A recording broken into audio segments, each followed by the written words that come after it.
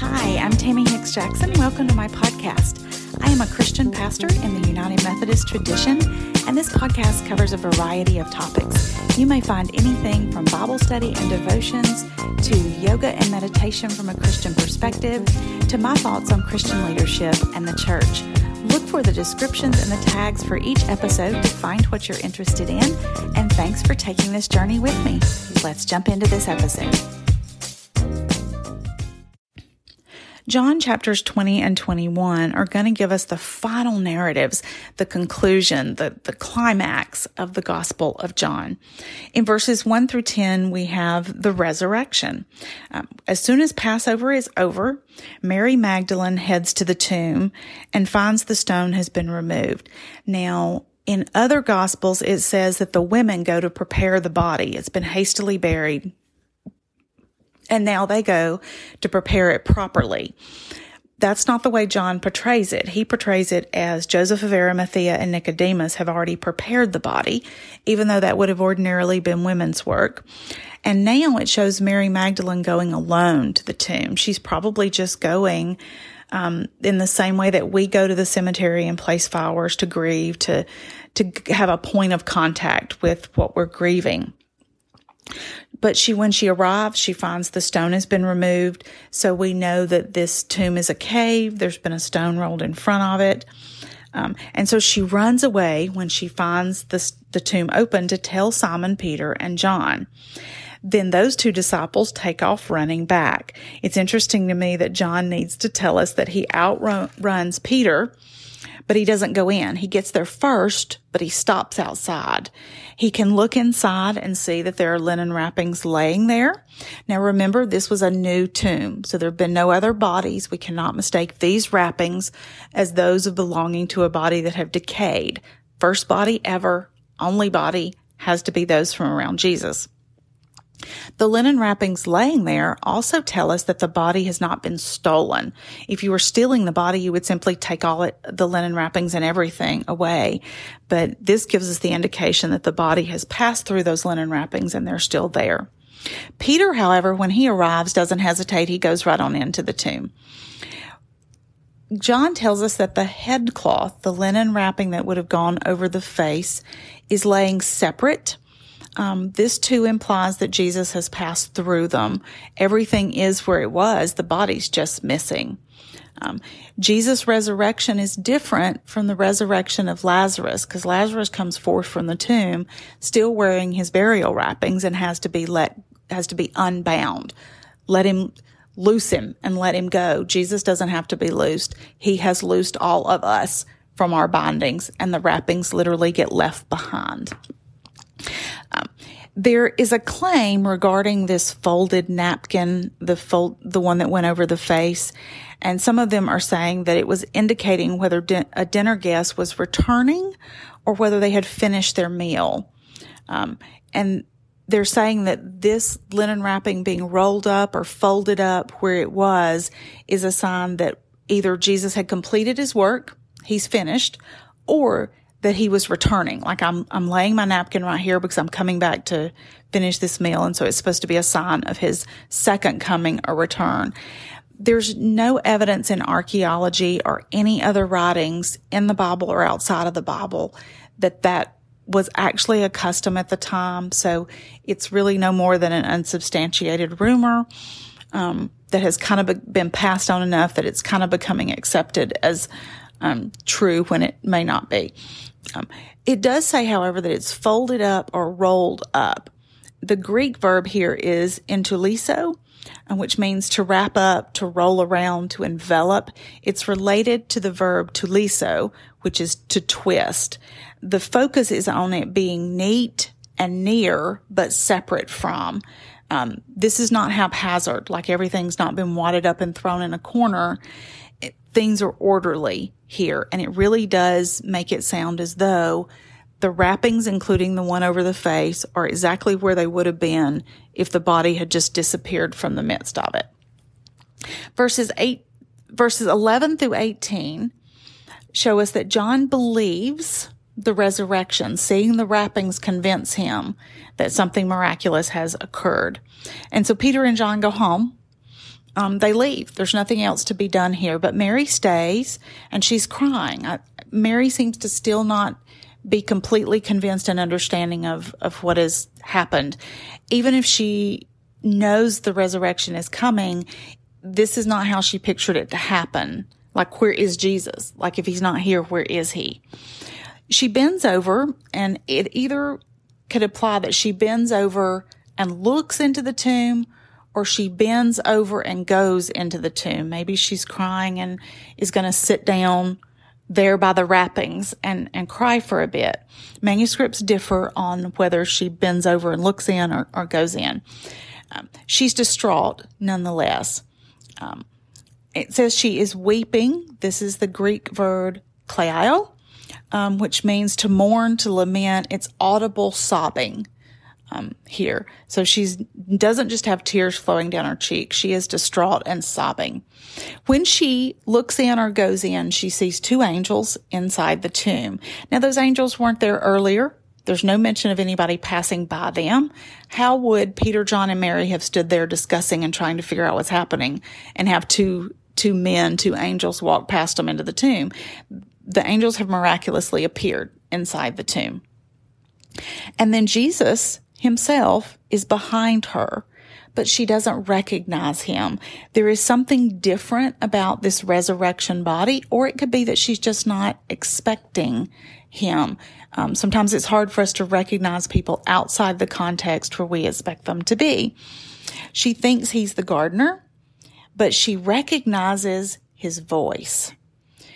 Remember, we've already been told that sheep recognize the voice of their shepherd. They know their shepherd's voice and they respond to it. Mary is one of the sheep of the flock of God. She recognizes her shepherd's voice. In verse 17, Jesus tells her not to cling to him. The Greek here is hapto, means close clutching action. She may be hanging on to him. So it could be he hasn't yet gone to the Father, and he's telling her not to cling to a body that hasn't yet ascended, but it feels like it probably means more than that. Like she should not cling to him, to the way things have been, to his earthly existence. She can't keep clutching to the past. A new segment of this journey is now being inaugurated.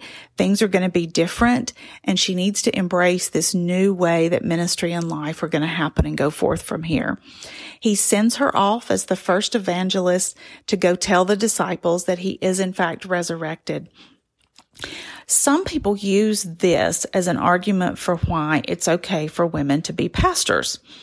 As a female pastor, I'm certainly open to scripture that does condone me doing what I feel I've been called to do. I just don't think this is a very strong argument for it. He doesn't commission her to go be a pastor. He commissions her to go tell the good news, the gospel. All believers are called to share the good news of Jesus Christ, to share their faith journey. We are all witnesses, not just pastors. Here, I think there's much better evidence for why women can be pastors. Verses 19 through 23, Jesus has commissioned Mary to go be his witness in his encounter with her. Now he's going to come and commission a larger group of the disciples. They're afraid. They're wondering what happens now.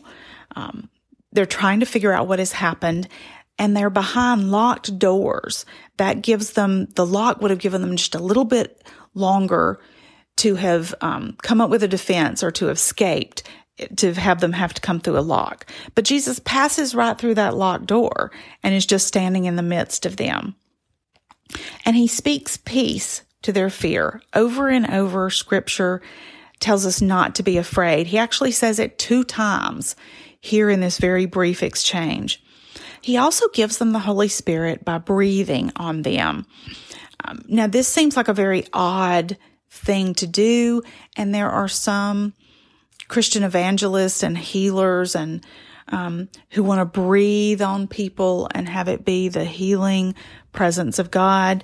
But I believe this is another reference of John back to creation and how this is a new creation, a new beginning. He began his gospel as a new creation by saying, in the beginning, just the way Genesis started. But it was the breath of God, the wind of the Holy Spirit, the nephesh, the ruach, that hovered over the chaos at creation. And it is the breath of God that indwells the first human being, and they live. They have life.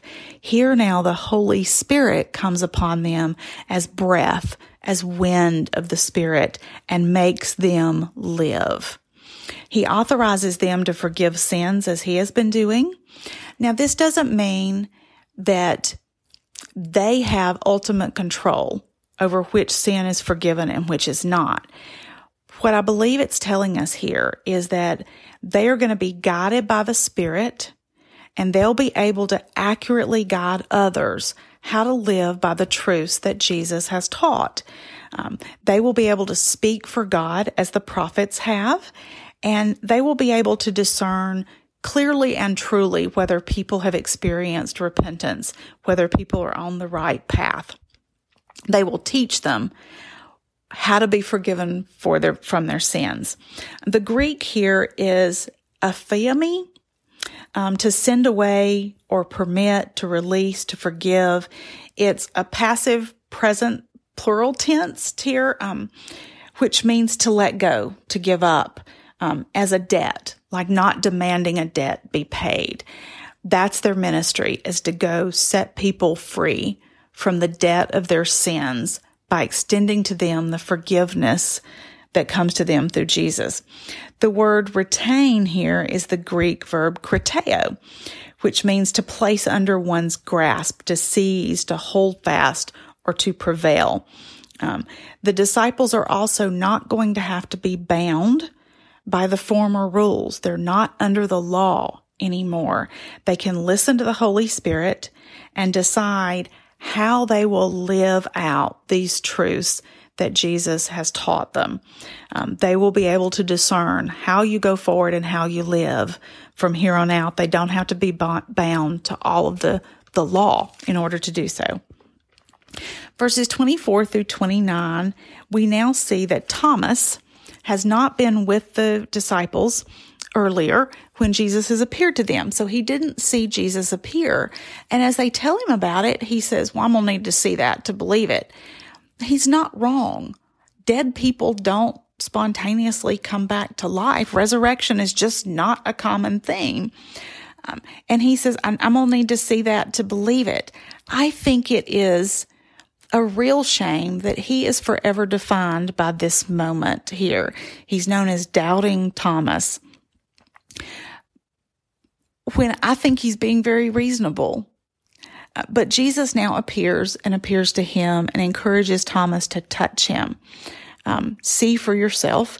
And then in verse 29, he refers to the fact that believers who come after are not going to get to see and touch his physical body. They're going to have to take a leap of faith and believe that Jesus lived and taught and died and was resurrected and now ever lives as our Savior. We're going to be asked to take a bigger leap of faith than Thomas has. Verses 30 through 31, we see that John wants to be sure we understand that this is only a summary. It's only some of the things that Jesus did and taught. His purpose is to engender faith, to inspire living in obedience with what Jesus said.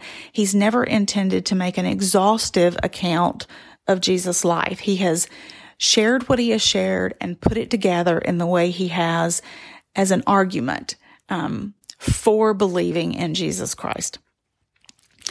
In chapter 21, verses 1 through 14, we now have a living parable.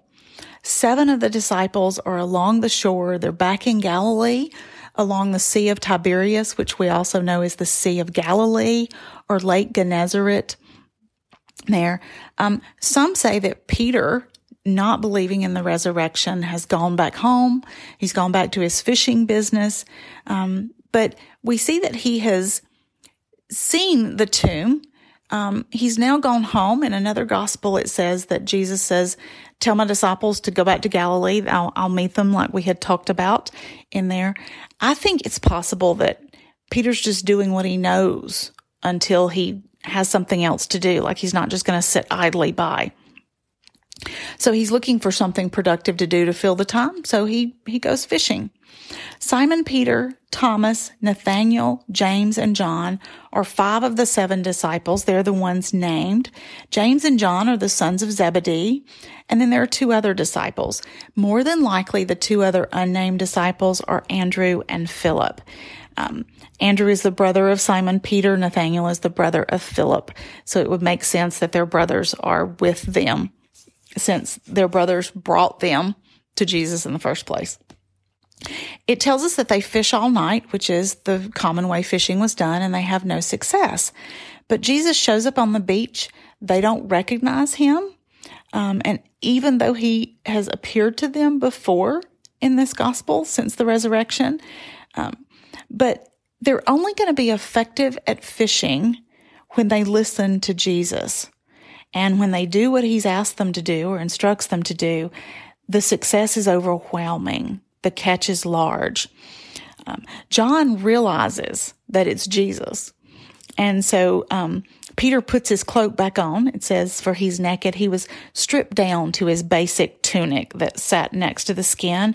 This would have been what you would have done when you were fishing or working hard. You would have taken off your outer garment in much the same way that nowadays men who are working might be working in an undershirt, or they would have work clothes versus their good clothes. So Peter puts his cloak back on and he heads for Jesus, jumps out of the boat and goes on to shore. It's interesting to me that it says he went fishing, but now he just leaves the rest of them to, y'all finish this up. Y'all take care of this. I gotta go. In verses 9 through 14, Jesus fixes them breakfast. It mentions that there's a charcoal fire. Earlier in this gospel, there was another charcoal fire on the night of Jesus' arrest, where John and Simon Peter are in the courtyard where Peter denies Jesus. Now Jesus invites them to bring some of their catch, bring your resources, bring your effort, bring your resources, and Jesus will make them more. There's more than enough here. So we bring what we have to the ministry of Jesus and he multiplies it. He makes it effective, and there's more than enough for everybody. Now, it mentions that there are 153 fish in the net. There's been much speculation about what that number 153 means and why it is significant that that number was retained. The 4th century AD theologian Jerome theorized that it represents all the species of fish. So Jesus is the Savior of the whole world. It represents universal. Because remember, Jesus has told them I'll teach you to fish for people, to fish for men. So this fishing, they catch all. So it is a universal mission of go out and bring all the world to me, kind of the way the end of Matthew's gospel says, go and make disciples of all nations. The church father Augustine believed that it represented all the people, the universal mission of Jesus Christ. Another interesting but probably unlikely answer to this is why has to do with how many people Jesus has blessed. In the Gospel of Matthew, or in the Gospel of John, Jesus has pronounced 3 blessings on 3 people. In the Gospel of Matthew, there are 23 occasions where he blesses 47 people. In the Gospel of Luke, there are 14 occasions where he blesses a total of 94 people. And in the Gospel of John, in the Gospel of John, there are 8 incidents and he blesses 9 people. So in Mark, 3 people, Matthew 47 people, Luke 94 people, and John 9 people. If you add all of those up, what you get is 153. It's interesting, but it's unlikely to me that John would have had that in mind when he gives the number 153. At the breakfast here that Jesus serves for them, there's enough, and Jesus serves them. He distributes the breakfast here, and it's very reminiscent, verse 13 is, of the feeding of the crowds, the feeding of the 4,000 and 5,000, where there's more than enough bread and fish for people. Jesus also now asks Peter 3 questions and we get Peter's 3 responses. There are people who say that Peter denied Jesus 3 times, so now Jesus gives him 3 times to affirm his commitment, and that he's restoring Peter by asking him this 3 times to counteract each of the 3 denials. That's not really how forgiveness works. When we ask forgiveness, we receive the forgiveness. We don't have to do it as many times as we sinned. We don't have to remember all of our little individual sins. Jesus is faithful to forgive us of our sins. There's another something happening. I understand why people think that, because there's a charcoal fire. There's a gathering with Jesus. There's 3 questions, 3 answers. I get all that. I just don't think it's the most important thing happening. Because Jesus asked Peter 3 times, "Do you love me?" Peter responds 3 times with "I do," and then Jesus gives him an instruction. I want to look at those in a little more depth. I hope this doesn't get confusing. In the first one, Jesus asked Peter, "Do you love me?" And Jesus uses a form of the Greek verb agape, that unconditional love. Do you love me unconditionally and wholly? Peter responds with, "Yes, you know I love you," but he uses the Greek verb for love, phileo, which is deep affection. That's the affection between friends. Phileo is, we get the word Philadelphia, the city of brotherly love. It was a deep and abiding friendship. That there is a friend who sticks closer than a brother. Yes, Jesus, you know I love you very much. And so Jesus says, "Then feed my lambs." And he uses a form of the word boski here for feed, and little lambs from aknion, for little lambs, little ones. Then Jesus asks him again, "Peter, do you love me?" And he uses an agape. "Do you agape me?" And again, Peter responds with phileo. "Yes, you know I have deep affection for you." And Jesus says, "Then tend my sheep," or act as a shepherd for my sheep. Protect them, tend them, lead them, nurture them, be sure they are fed. The tend here is from the poemani verb. And then the word for sheep here is probata, or my sheep. So a little older of sheep, not lambs, but older sheep. In the third time, Jesus now says, "Do you love me?" And he uses a form of the Greek word phileo. "Do you have deep affection for me, Peter?" And Peter responds with a form of the Greek verb phileo. And Jesus says, "Feed my sheep." So again, back to boske, back to feed, and probato, my sheep. So here's what I think is happening. Jesus is saying, "Do you love me unconditionally? Are you 100% sold out and on board with me in the mission? Because you're fixing to be the leader of this thing that I have started." And Peter keeps responding with, "I have deep affection for you." The third time, it tells us that Peter is hurt. He's hurt that Jesus has asked him a third time. Something's different, because Jesus changes the word, and he's like, "I believe you do have deep affection for me. Peter, you don't yet love me like I love you, but you're going to." And so he goes on to elaborate on that. That Peter is going to come to love him unconditionally and be 100% sold out.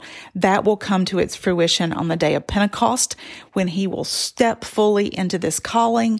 He will learn to live into that calling, to be 100% sold out, bold, no more afraid, no more denying. It's coming. And he even goes on to share with him that you're going to die a martyr's death. You'll be led to where you don't want to go.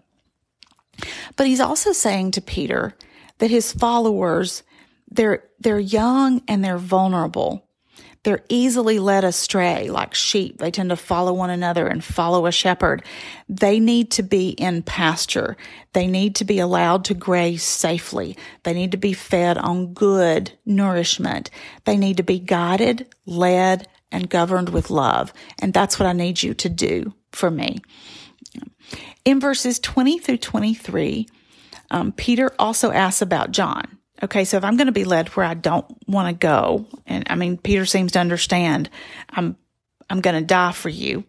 I get that. What about John? What's going to happen to him? And Jesus refuses to give him an answer. Speculation about why God uses or doesn't use another person, why another person seems to have an easier life, be more blessed, be promoted more, have a more successful ministry.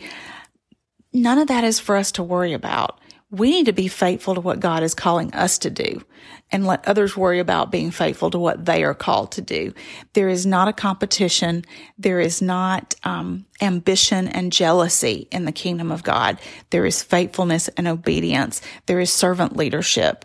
And we humble ourselves and God exalts us in due time, puts us where we can be most effective and in the position where he most needs us.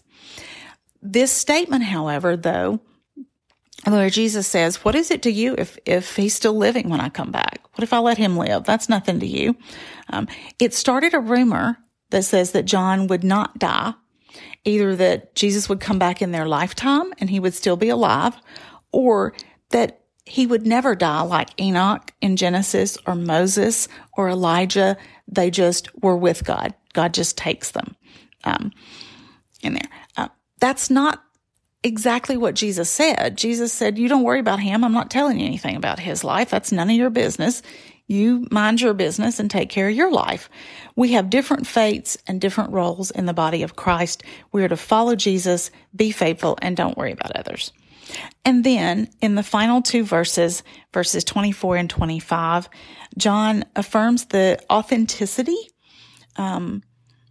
of what this is, that he's recorded these things. It's kind of like that summary that he gave us back at the end of chapter 19, that this was never intended to be an exhaustive account. Those other stories are true. Don't reject the other gospels that are written, the things that are out there because of this. There's much to be told, and there are many ways to tell it. But I wrote this at the prompting of the Holy Spirit for the purpose of helping you believe. There is also the possibility that this story, the living parable of Jesus meeting them on the seashore, fixing them breakfast, that this actually was a story that should have appeared back before chapter 20, verse 19, when Jesus appears to the disciples, that John comes back later and adds this story, and like it should have been right there, but I'm tacking it on. At the end, it works fine, because it sounds like it might have belonged better there. We don't know for sure, but the story works out and works. We see the way that John has laid it all out. His gospel is meant to be a testimony to bring us to faith. He's organized it to show us the full scope of who Jesus was, who he did, both in his teachings and miracles, as well as with his life, death, and resurrection. And with that, the fourth gospel comes to a close.